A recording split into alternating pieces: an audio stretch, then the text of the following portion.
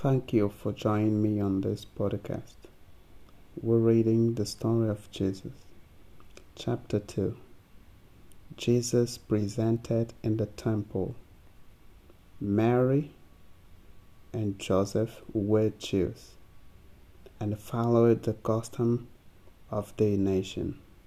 When Jesus was 6 weeks old, they brought him to the Lord in the temple at Jerusalem. This was according to the law which God had given in Israel, and Jesus was to be obedient in all things. So God's own Son, the principle of heaven, by his example teaches that we should obey. Only the firstborn son of each family was thus presented at the temple. The ceremony was to keep in the memory an event that had taken place long before. When the children of Israel were slaves in Egypt, the Lord sent Moses to set them free. He bade Moses to go to Pharaoh, king of Egypt, and say, "Thus said the Lord, Israel my son, even my firstborn, I sow unto thee. Let my son go, that he may serve me. And if thou refuse to let him go, behold, I will slay thy son, even thy firstborn."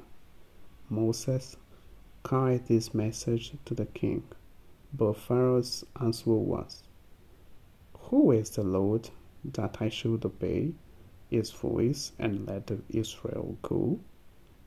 I know not the Lord, neither will let Israel go." Then the Lord sent fearful plagues upon Egyptians. The last of these plagues was the slaying of the firstborn son of every family, from that of the king to the lowliest in the land. The Lord told Moses that every family of the Israelites must kill a lamb and put some of the blood upon the doorpost of their dwelling.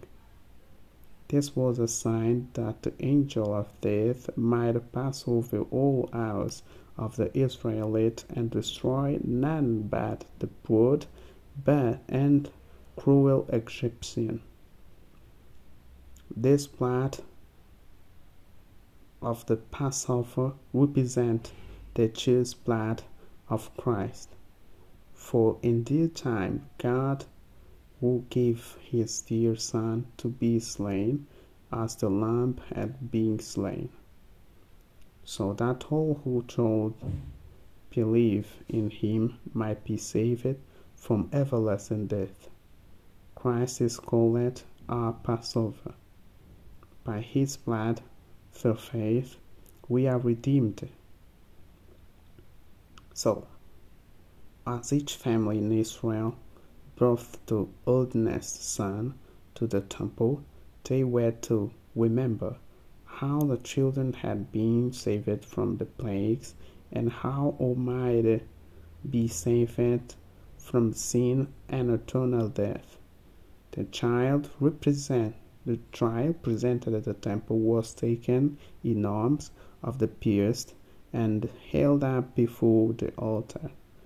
Thus it was solemnly dedicated to God. Then, after it was given back to the firstborn of Israel, so all who are saved by Christ's blood will have their names written in the book of life. Joseph and Mary brought Jesus to the priest as their law required. Every day, father and mother were coming with their children, and Joseph and Mary, the priest, saw nothing different from many other. They were simply working people.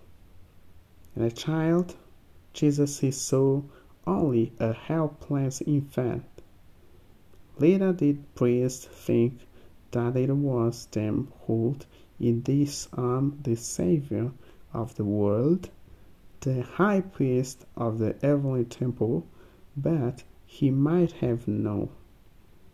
For if he had been obedient to God's word, the Lord would have taught him this thing. At this very time where there were in the temple two of God's true servants, Simeon and Anna.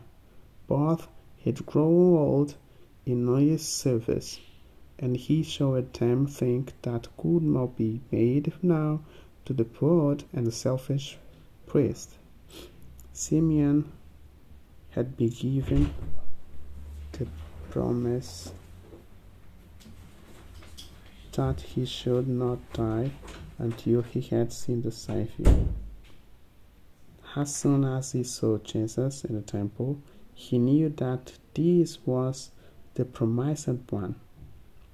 Upon the face of Jesus there was a soft heavenly light, and Simeon, taking the child in his arms, praised God and said, Lord, now lettest thou thy servant depart in peace, according to thy word. For mine eye have seen thy salvation, which thou hast prepared before the face of all people, a light to lighten the Gentiles, and the glory for thy people Israel. Anna, prophet, coming that instant, gave thanks likewise unto the Lord, and spake of him to all them that looked for redemption in Jerusalem. So it is that God chooses humble people to be his witness. Often those who would call great or passing by Mary are like a Jewish priest and ruler.